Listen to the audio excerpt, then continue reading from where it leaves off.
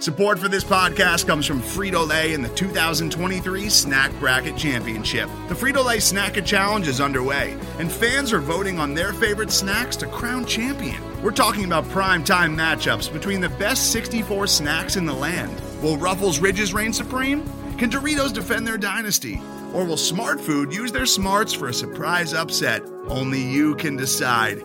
Get in on all the action for a chance to win up to $1,000 or a year's worth of snacks. Let your snacks be heard. Just go to fritolaysnacket.sbnation.com to vote and enter for a chance to win. No purchase necessary. Sweepstakes ends April 3rd, 2023. Void where prohibited. Year's worth of snacks awarded in the form of 52 coupons, each good for one bag of chips. See official rules at fritolaysnacket.sbnation.com. SecondCityHockey.com.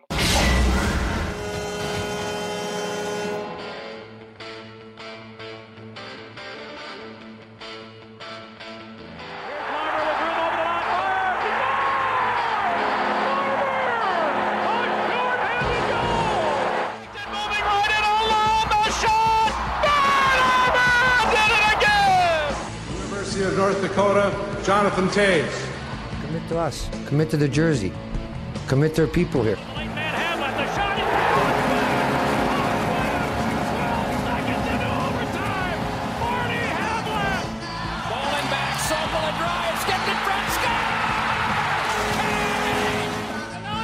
They score! It's in! They score! The Hawks win the Stanley Cup! The Hawks win the Stanley Cup! Ahead comes Seabrook with a shot. He's got Chicago! For the third time in 6 years, the Blackhawks are Stanley Cup champions.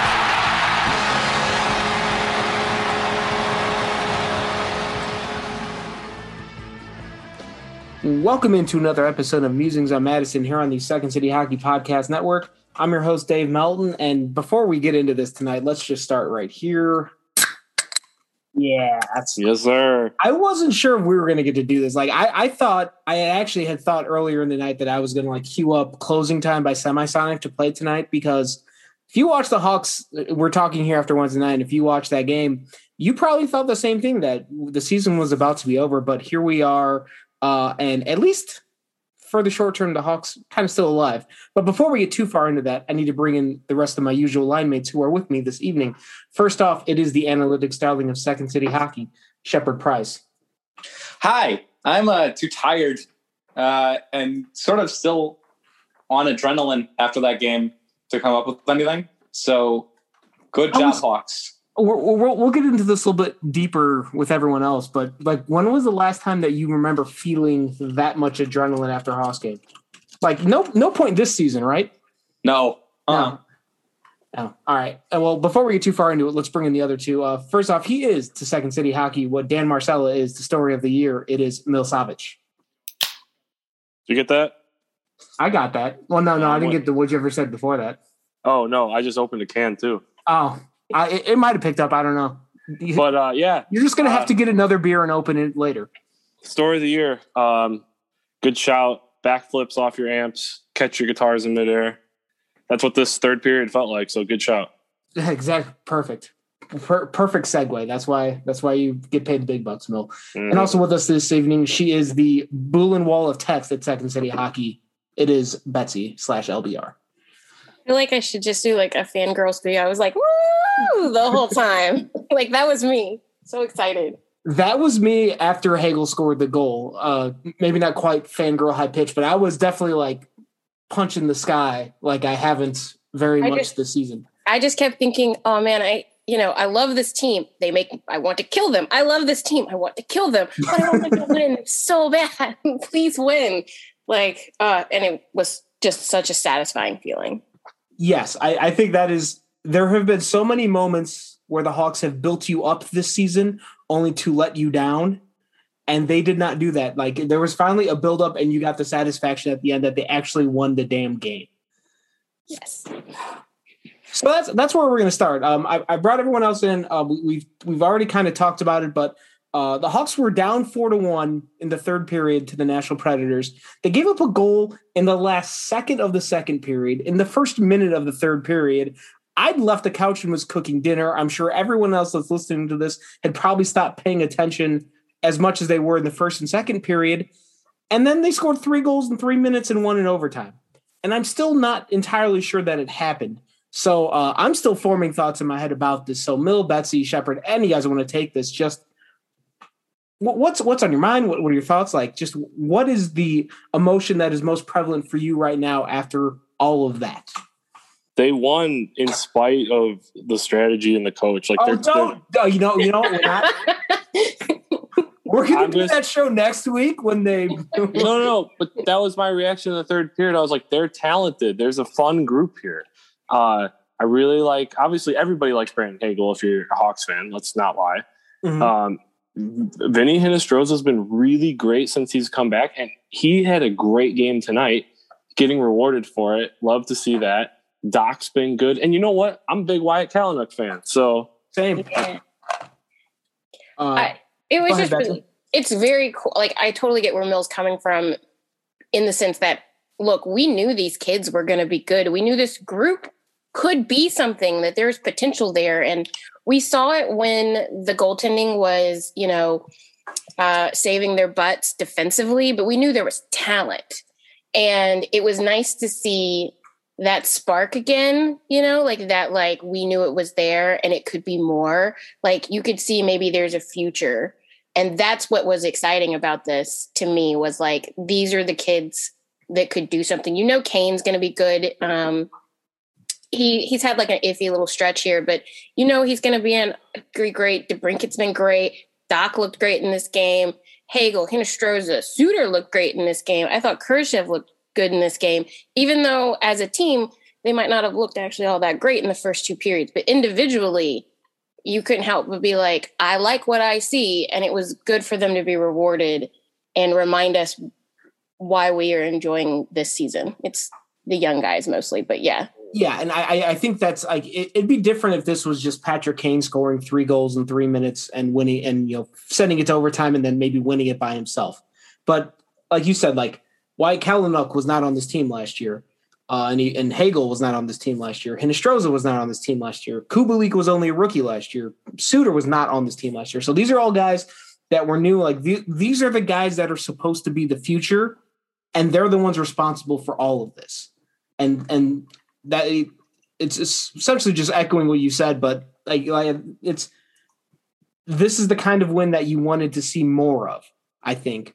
And I think so much during the season, it was a lot of Patrick Kane superhero moments, and like Alex DeBrincat bouncing back was a big story because he didn't have as good of a season last year. But it's not only how they won, but who they won with, and also Malcolm Subban in net. So you got to give Shep's guy some credit. Shepard's guy. I don't want to say I've been a detractor, but I've been all on the Kevin Lankinen bandwagon this entire season. So, and Subban's played very well the last couple of weeks, and it's still like Lankinen's still the guy for, he's still leading the pack, but Subban's closing that gap a lot.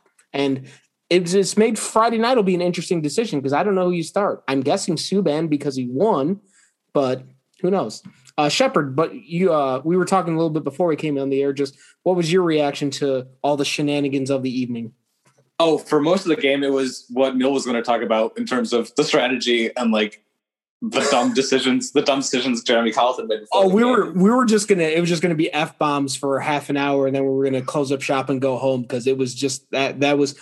I was so deflated and angry early in that third period, and then obviously it turned for the better. Yeah, but yeah, you're right. Like he played, like Colleton played Khrushchev 14-30, which is not great, but good, better. I mean, did he play David Kampf literally the same exact amount of time as Kirby Dach in that game? Yes. Is that bad? We're not. Yeah. We're gonna do that show next week, Shepard. He did score last game. Okay, he was on a 1-game goal streak. You have to get that. They played the kids and it worked. Like, especially Brandon Hagel in this game, and Kirby Dach too. But Brandon Hagel, dude, the thing is, we've talked about him so much about if he had hands to match his feet, he'd be unstoppable. That goal he scored in overtime was not easy. To be that close, moving at that rate of speed, and get that puck that high, That's not that's like 7, 8 out of 10 on a difficulty scale. That's not easy. You know what? Coming from me being the Jersey guy, I think this is the first time since the Hawks were winning that if fans can go back to the UC, you're going to see a lot of guys on the team's jerseys in the stands.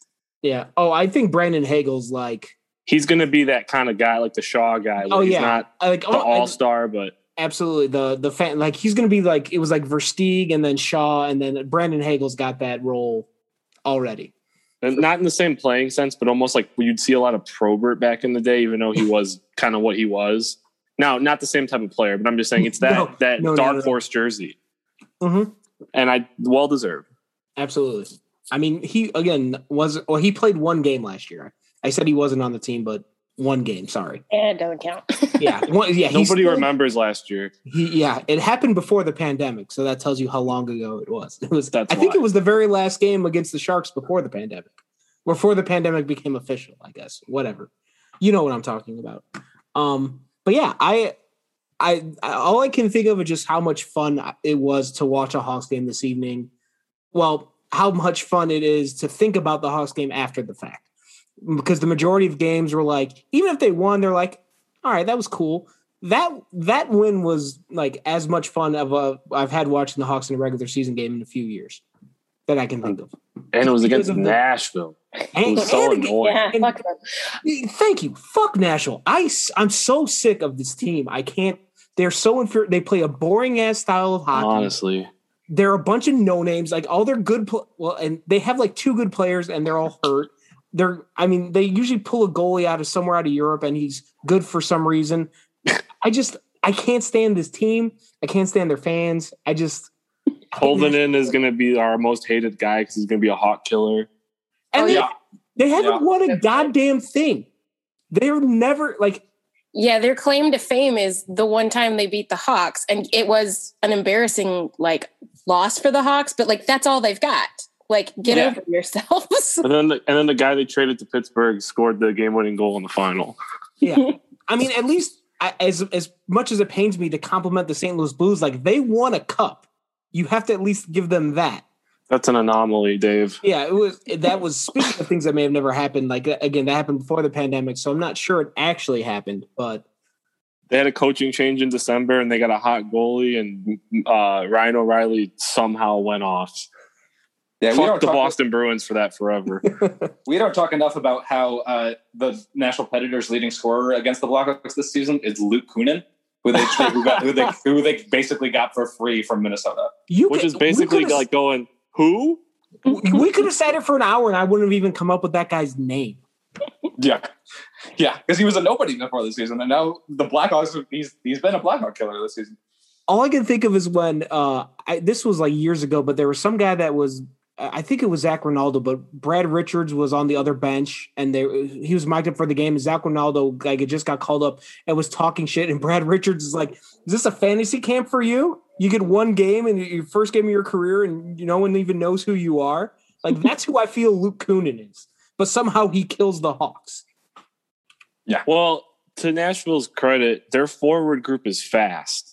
They do have speed. I'll give them that. And that's where they beat the Hawks defense. And they do have a pretty good system in place that complements that speed very well. And let's just not go further down that road because we know where it's going to end up. Yep. But anyway, it was fun. I had a blast watching the team tonight. We'll get to Friday in a little bit. But we want to any other burning thoughts on tonight?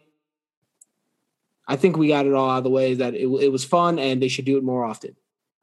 All the time. 10 out of 10 would recommend. And play Hinostroza and Hagel more together because they're both very fast. Put those two on the same line as opposite wings and just let them forecheck the shit out of everyone. Yeah. Good things tend to happen. I'll just say one last thing though. It was kind of it was more fun, I guess, in overtime, but you hate to give them that point when they had a 4-minute power play like that. In retrospect, that's bad. That's where after the Hawks had tied it up and that power play happened, and that's when all the negative thoughts of oh, here comes the fucking shorty that's going to ruin it, and all the good feelings that you just had are going to be turned on their head and multiplied. Yeah, I was if they get out of it without a shorty, that's great. But I was the worst thing that's going to happen is they're going to lose momentum, which they did. Yeah. Go ahead, Mel.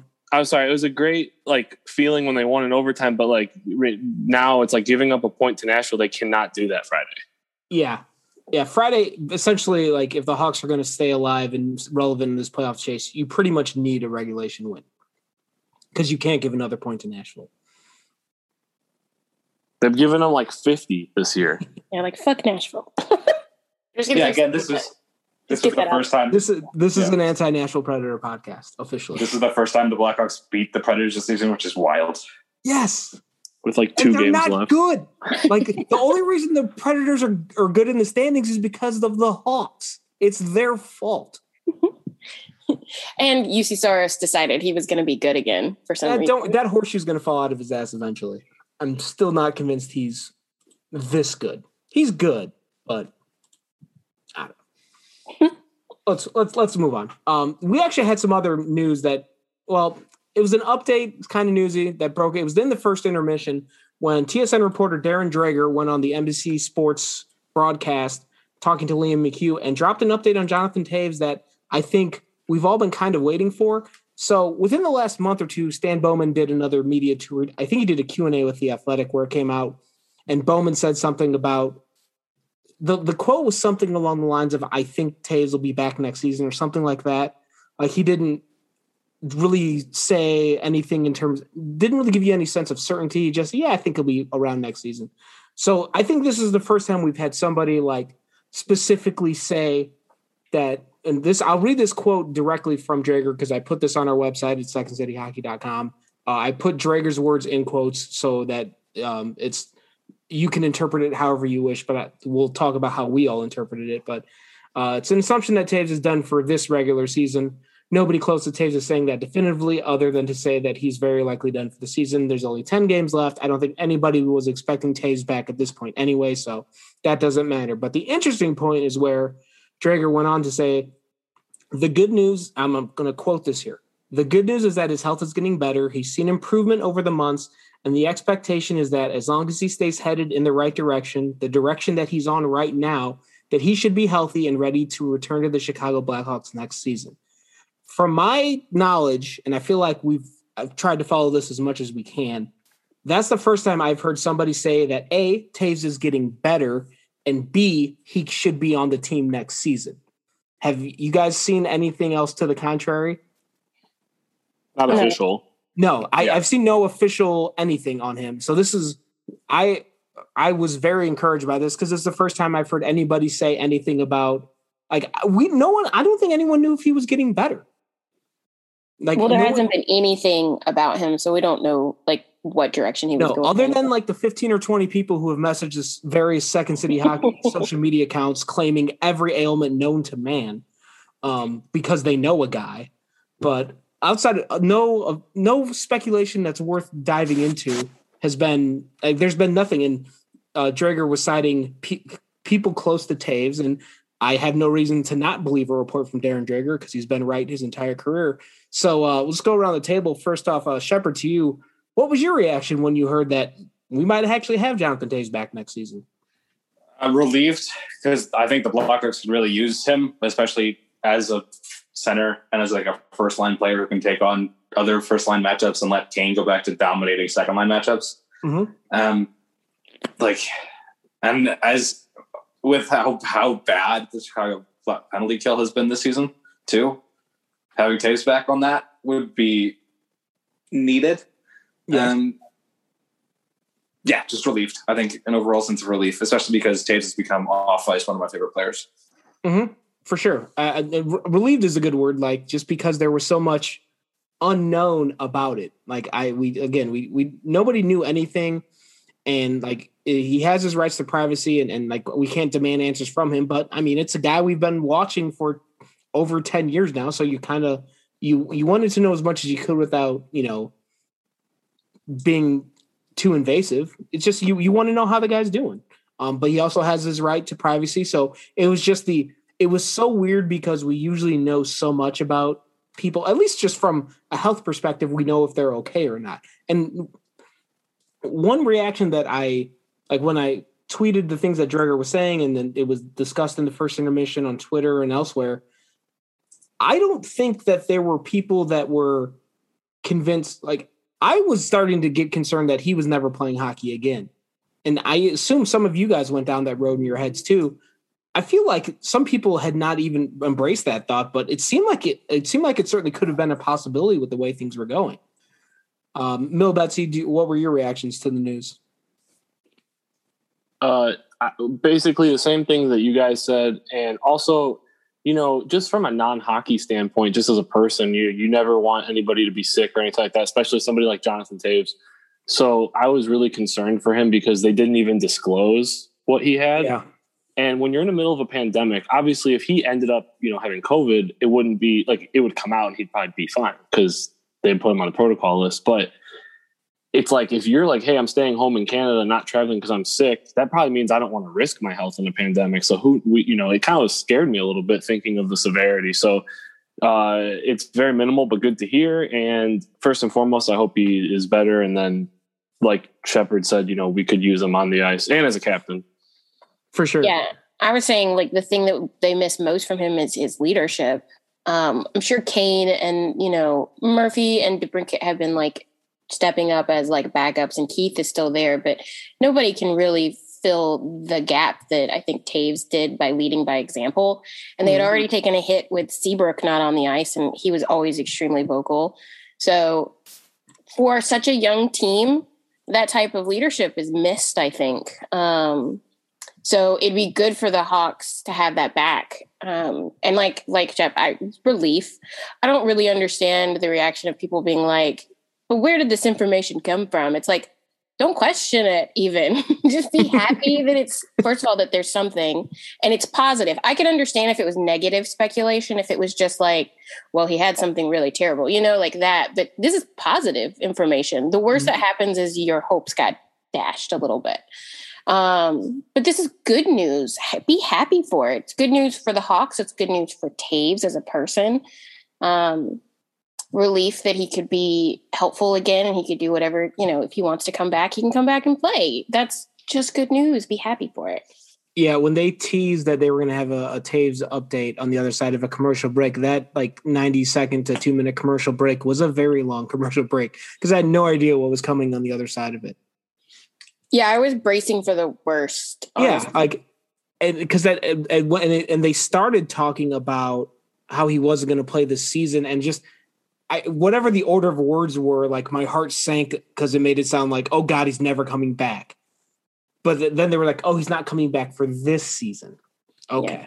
And nor should he, honestly. Like, there's no good reason at this that. point. Yeah, right now, yeah. You can't ramp up to a season, even if he was healthy and totally clear to go tomorrow. You couldn't ramp up and be back for a game in 3 weeks. Unless they that and the fact that, like, even if the Hawks make the playoffs, which I hope they do, it's like you're going to need Toews against the playoff team, but is that going to make the difference?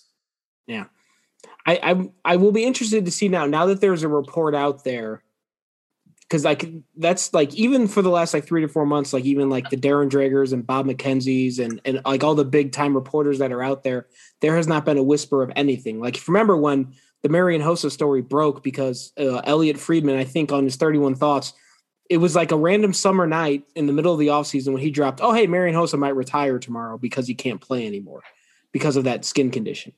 And so there's been no reporting anywhere about Toews. So now that there is a report out there, I wonder if something's going to follow from the Hawks or Toews himself in the next week or two. So I guess that's something we'll keep an eye out for. And you can keep your eye on secondcityhockey.com, because if something happens, I promise you, we will provide an update about it.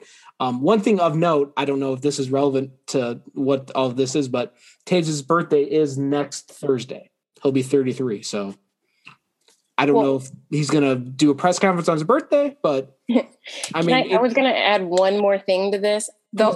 What you just said made me remember it. Because there hasn't been a whole lot of stuff about this. The report to me kind of sounds like it might have been, because it was might have been a little leaked, to give fans. Because I think that's what happened with the Hossa thing. I think they were like, this is coming, so we're just going to temper it out there a little bit, get people ready for it.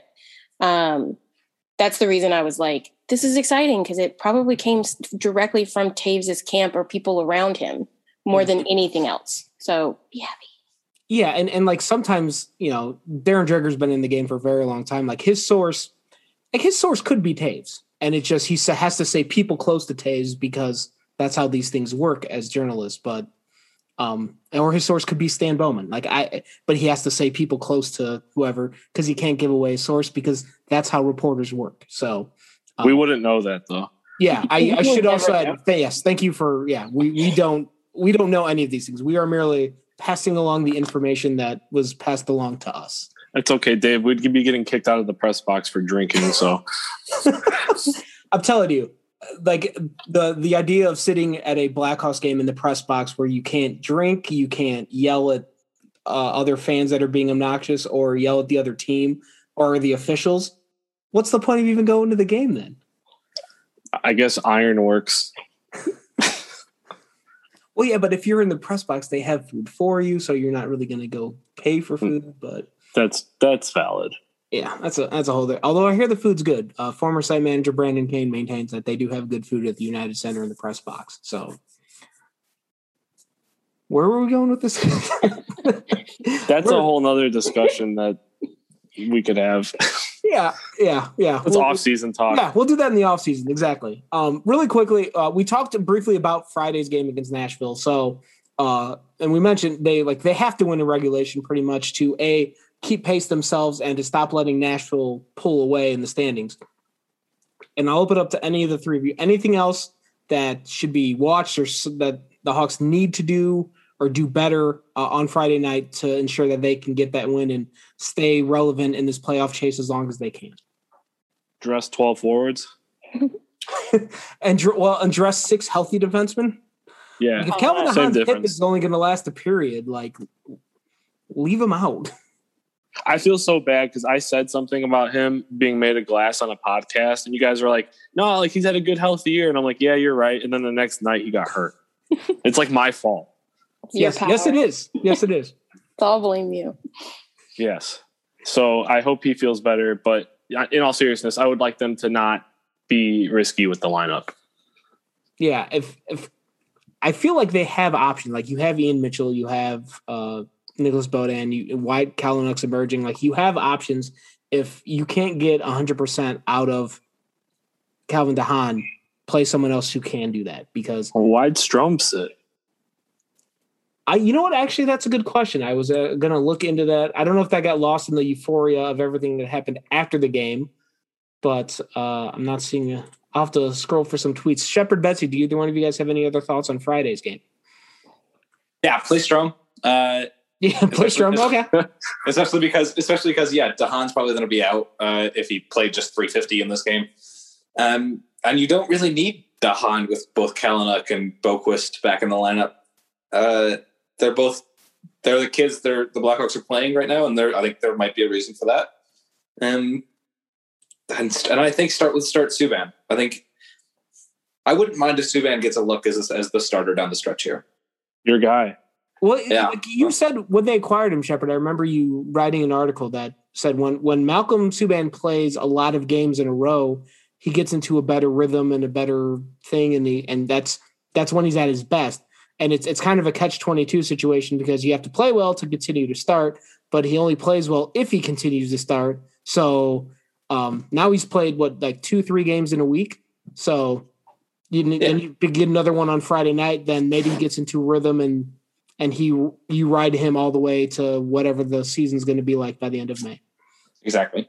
There you go. Betsy, any final thoughts on Friday's game? One, get tighter chin straps for helmets because the Predators seem to like to pull them off.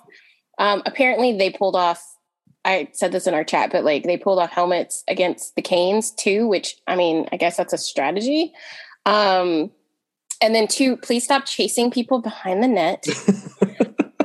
Just please they stop do that? doing it. Is that a thing? I once or twice. A couple times. just a couple. And I want them to play Strome. Obviously, I'd much rather him over Gaudette. But I was sitting there thinking about who would have sat. Obviously none of us wanted them to go 7D, but if that was the choice to be made, I'm not sure anybody else would be sat. Maybe Connolly, because you have to have even though their PK is terrible, you have to have Carpenter and Kampf and stuff like that in there. But you're not going to sit Hagel or Hinostroza or DeBrincat or Suter or Kurashev or Kubalik. So it comes down to Carpenter or Connolly, and I'm like, half a dozen one. I would sit Connolly, but that's just me. Connolly's probably not that useful on that line. I don't particularly find Connolly that useful in general. No, I agree, but I'm just saying, like, for whatever he is, like, you know, he doesn't really belong on that line. Yeah, but Strome doesn't either, like on a checking line. But I don't know. It's like, it is what it is. If you have to sit one, I guess that's what it's going to come down to. I'd much rather them not sit Strome, but just play 12D or 12 forwards and 6D and you'll be good. Let's just do that. And again, no chasing behind the net, please. Yeah, exactly. I think you scratch DeHaan because he's injured. You put Strome back in. You're fine. Yeah.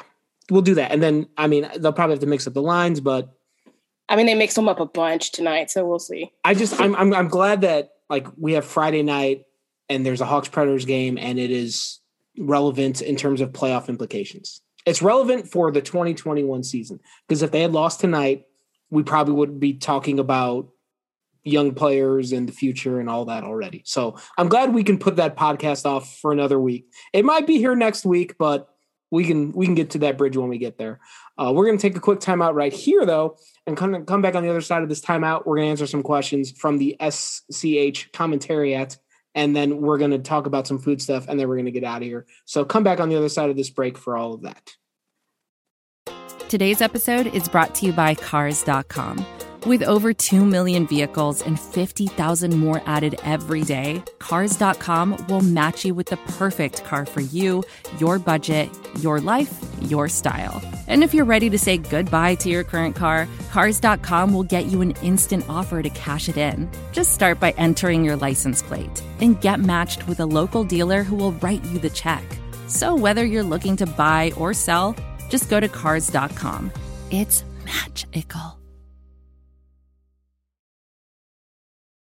Welcome back to Musings on Madison here on the Second City Hockey Podcast Network. And as promised before the break, during the game tonight, I solicited questions from the Second City Hockey community, and we want to answer a few of them tonight because they are some of our most devoted listeners and commenters and all of that. So as a thank you to them, we're going to get them involved in the conversation. So throwing this out to the panel, first question from Deadstick. What needs to change on the power play to make it look more like it did early in the season? Switch Adam Boquist for Duncan Keith on the first unit because I think I kept seeing Duncan Keith on the first unit. Well, I think part of that is because Keith was when Boquist gets hurt, they default to Keith. Although they were running 5 forwards for a while, and that didn't work either. But no, Adam Boquist for sure. Maybe let Kalynuk go on second unit. Yeah, Kalynuk's out there. Was out there for a while tonight. I think he's good, but Dominik Kubalik I think needs to be on the first unit permanently because for most of the season the power play was running through him. Well, they were going to 5 when they're struggling. They're going to 5 forwards on the first unit, which does not work for them. And when you have Boquist who can actually walk the blue line, like Shepard said, that opens the whole thing up. Yeah. Adam, and as Boquist has taken steps forward elsewhere in his game, you're seeing it on the power play too now, where he finds open lanes, either shooting, passing, skating, whatever. If there's an opening to be exploited, he can find it, which is what you need out of a guy running your power play. I heard the sticker. Huh? I know exactly what I said. You just make the joke in your head and we'll move on. All right. Shall we move on to the next question? Yes. Any other thoughts about Adam Boquist? Oh, no. Too much celebrating tonight. Oops. All right. This is one just from Skyscraper John. Very simple. Just Wyatt Kalynuk development ? We already talked about him a little bit, but let's just talk about Wyatt Kalynuk some more because that's fun. He can skate and he's a great passer. Yeah, I was going to say the Blackhawks need defensemen who can skate well, and he's great at that. And so the more time he spends getting acclimated to the NHL, the better his reactions are going to be, and he's going to be able to use that good skating and his good hands to be in the right places to do what he needs to. I mean, that pass from Kane that he scored on, he activated at just the right time, and not all the defenders can do that or know to do that, and he can. And he lifted that in range. Like that was pretty incredible. I will say this. I will say this. The Blackhawks allowed 4 goals tonight. He wasn't on ice for any of them. Yeah, well, I think 3 of them were scored with Connor Murphy's helmet on the ice. So the fourth one was a direct result of his helmet. So, but yeah, as Betsy was talking about the goal with Kalynuk, like I pulled up the GIF of it just to remind myself of it. Like it's a perfect timing and read of a play in the exact moment where you want to see a guy do that. Like that's a very veteran move from a 22-year-old playing in his first professional season ever. What the hell were the Flyers thinking when they did not sign him? He had to play a lot of forward growing up. They have a lot of defensive prospects. I think they probably think he's Philippe Myers. Well, lesser. Yeah. I'm pretty sure he can make the lineup in Philadelphia right now. I wish they'd give him a better number. Yeah, 48's not the best look for him, but we got time to work off that. True. And it's funny as I'm scrolling through the other questions to see if there's anything else to ask and answer, because a lot of the questions got answered before the Hawks came back, so a lot of them are in the very negative variety. And again, I feel like we're going to be able to get to some of those questions and thoughts later on. I'm just trying to make sure I haven't missed any of them from any of the usual folks.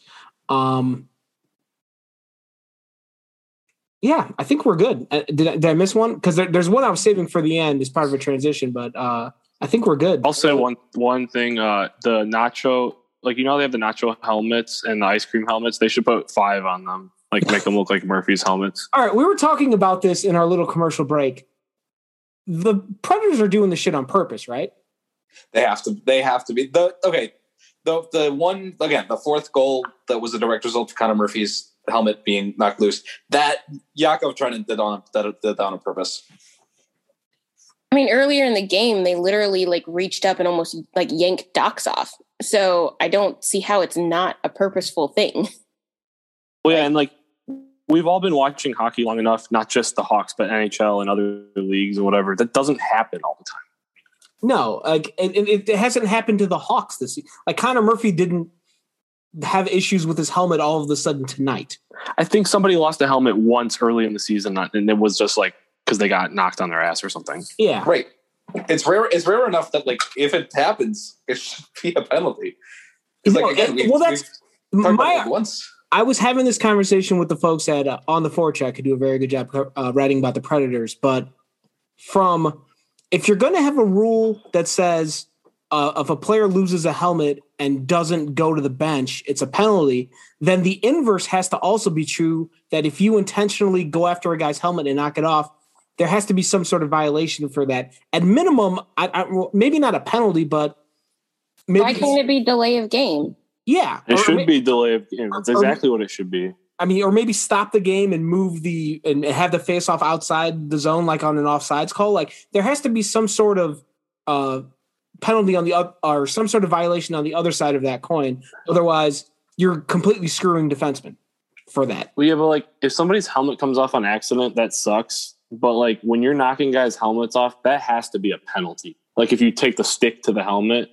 Mm-hmm. Yeah, especially if you're doing. Yeah, I mean, it's dangerous. We're going to see what's happening. I'm going to be watching it now Friday night a lot closer, because now it's becoming a thing. It happened once Monday, and when it happened on Wednesday, my first thought was Connor Murphy's going to be a meme. There's going to be a GIF of him wearing the helmet backwards, and that's going to be all over the internet. But if it happens Friday night, then it's all right, now the Predators are being a bunch of assholes, which will just add to the hatred of the Predators that already exist in this space. And Connor Murphy's been vocally smart about not wanting to fight and get himself in trouble in the box because they need him out there. But if I were him, I would have been pissed. That's something that's really some BS, honestly. Yeah. After the second goal that got scored, when he was his chin strap was in front of his eyes, he just had this look of motherfucker on his face. And you guys know, I'm not a hits and grit and fight guy, but I would have probably said some shit to the guy.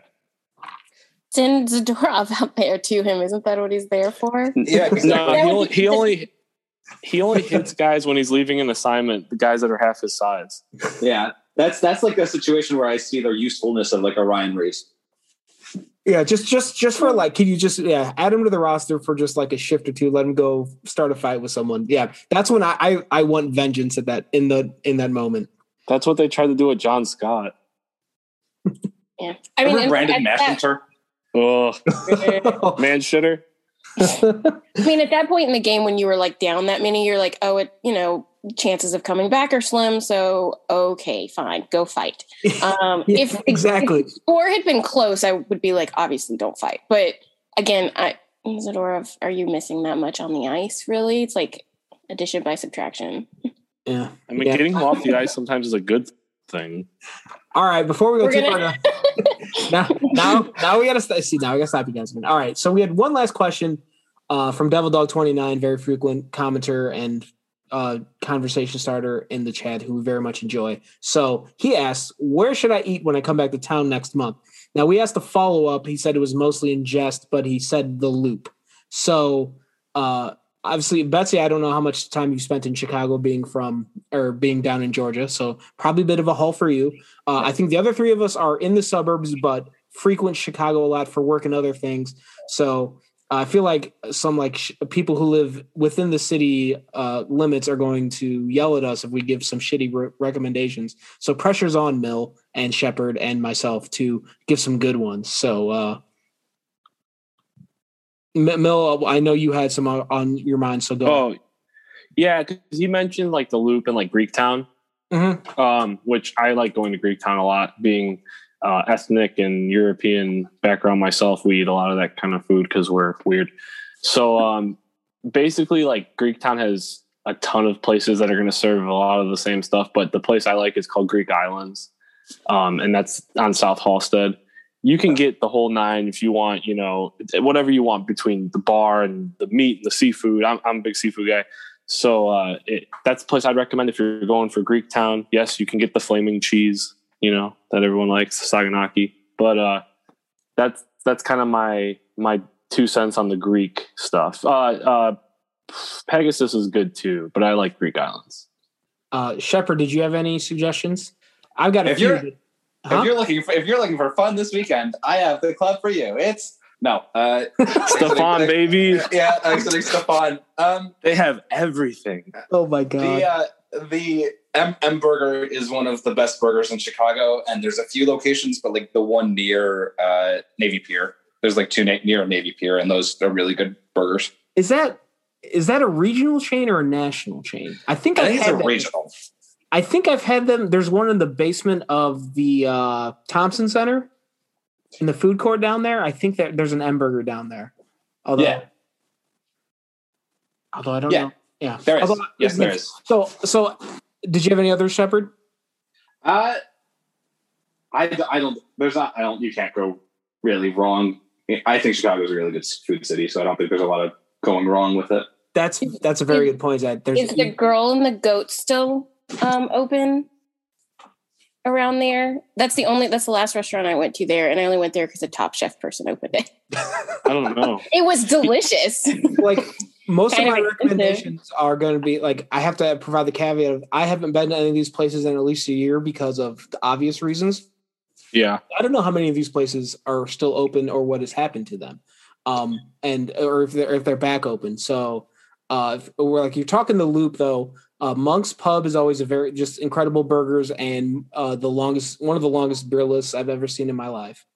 There's a place called Pierogi Heaven, which is right in the Loop, and it's exactly what it sounds like. I mean, there's you walk in and the people behind the counter have the thickest accents you've ever heard, so the pierogies are authentic. And it was those two, and then if like a little bit more South Loop, but if you're looking like more like bar restaurant type, First Draft is a great place, and that's about the main three I've got. But I mean, other than that, like you're in the Loop, like there's a zillion places in the Loop, I'm sure, and I'm sure there's singing that people will yell at us on Twitter and let us know what they are. Let's be honest though, like a lot of us who live in the area, we don't go out of our way to go to the best places. I mean, like there's going to be, I'm sure there's Chicago residents or people that work in the Loop full time that have better recommendations than me. I mean, and then like there's 96,000 pizza places you can go to, I'm sure. And everyone has their own opinion of what's a favorite one. Just the thing I always try to recommend to people when you go to a big city like Chicago or you go anywhere else, just go to a place that's not a chain and that you can't get anywhere else. Because if you go to the Loop and you go to McDonald's, you got to be shot. I mean, like, to me, like, the definition of eating in Chicago is like being at either like Bottom Laundry Beat Kitchen and you're having like some kind of sandwich with a PBR and tater tots. Like, that's kind of all it is. So it's like, go find something you actually want. Could not be more Midwestern if you tried. But you can get cheesies, I guess. Oh, cheesy. Oh. All right. Well, while we're on the topic of food things, I think we've already wrapped up the Blackhawks portion of this podcast. So we're going to transition to the food take. And Betsy, I believe it's your turn. Last time you shared some grits with us. So what do you got this week? Okay, so I checked with Shepard, and I think you've done a theme similar to this or pretty close to it, but not this year, but I think last year. That's all right. Well, we might have had some new followers and then, so it's all fresh. My take is pie is superior to cake. Ooh. And it's not close. Wow. And the pecan pie is the best type of pie. Yes. So I totally agree with the pie is better than cake take. Despite the fact that I'm making a birthday cake for myself soon, I made a birthday tart for my mom, like a birthday lemon tart. I think it's one of the best things I've ever made. Pumpkin pie is superior to pecan pie as someone who makes both, though. Yeah. Pumpkin bread is better than most other breads, but pecan is where it is when it's pie, especially since you can put bourbon in it. And as Shepard and I were talking about it, you could put things that would heat it up like chili flakes, and Shepard was just talking about putting jalapeno seeds in it, and I was like, "Oh, that sounds delicious." How do you want spicy dessert?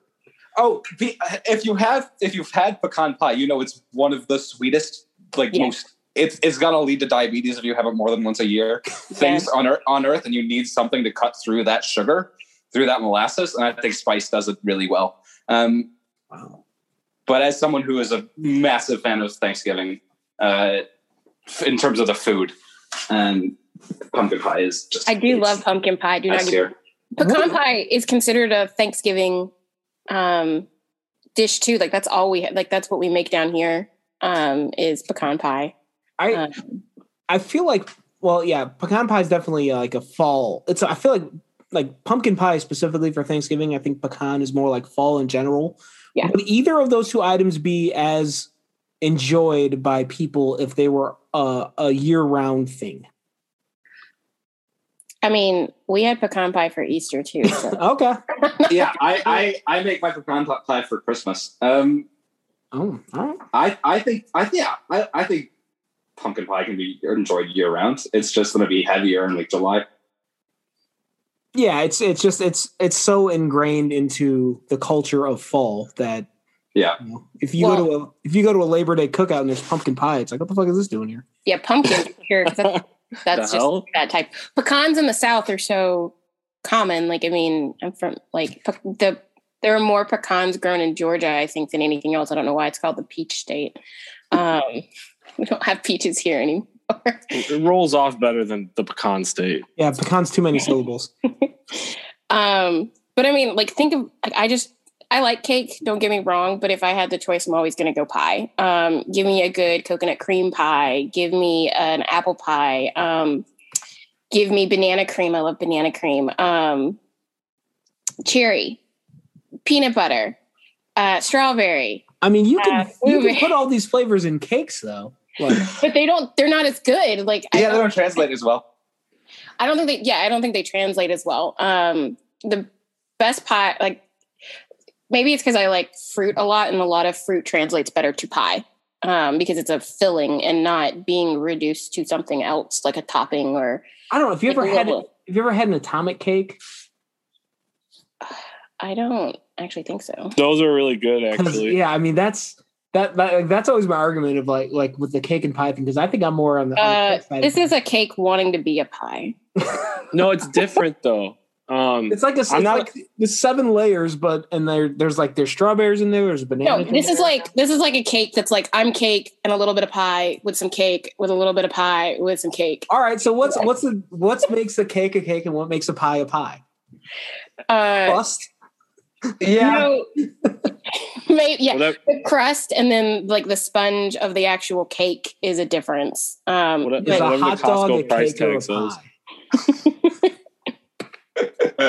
I'm not a huge cake person generally, so I'll probably say that's fine with the pie. But I like ice cream cake a lot. But you can put ice cream on pie, so it's fine. Yes, ice cream on pie is wonderful. Yeah, like ice cream is my favorite dessert. So it's like you can have it with cake too, but it's kind of like a side dish where you can put the ice cream on the pie and eat it all together. Oh, and dude, automatically pecan pie right there is the best combination with vanilla. So you've already just talked me into wanting more pecan pie. Like I want to make now. We need to stop recording these and doing these at night because then all I want to do is go eat the food we talk about. We got to make a cookbook, a Second City cookbook.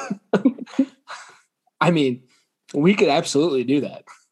We're going to have 4 months with no Blackhawks games, so. I need to get Shepard my mom's. She has a really good, it's like a ginger streusel pumpkin pie. Streusel, I'm not even saying that right. But it's delicious.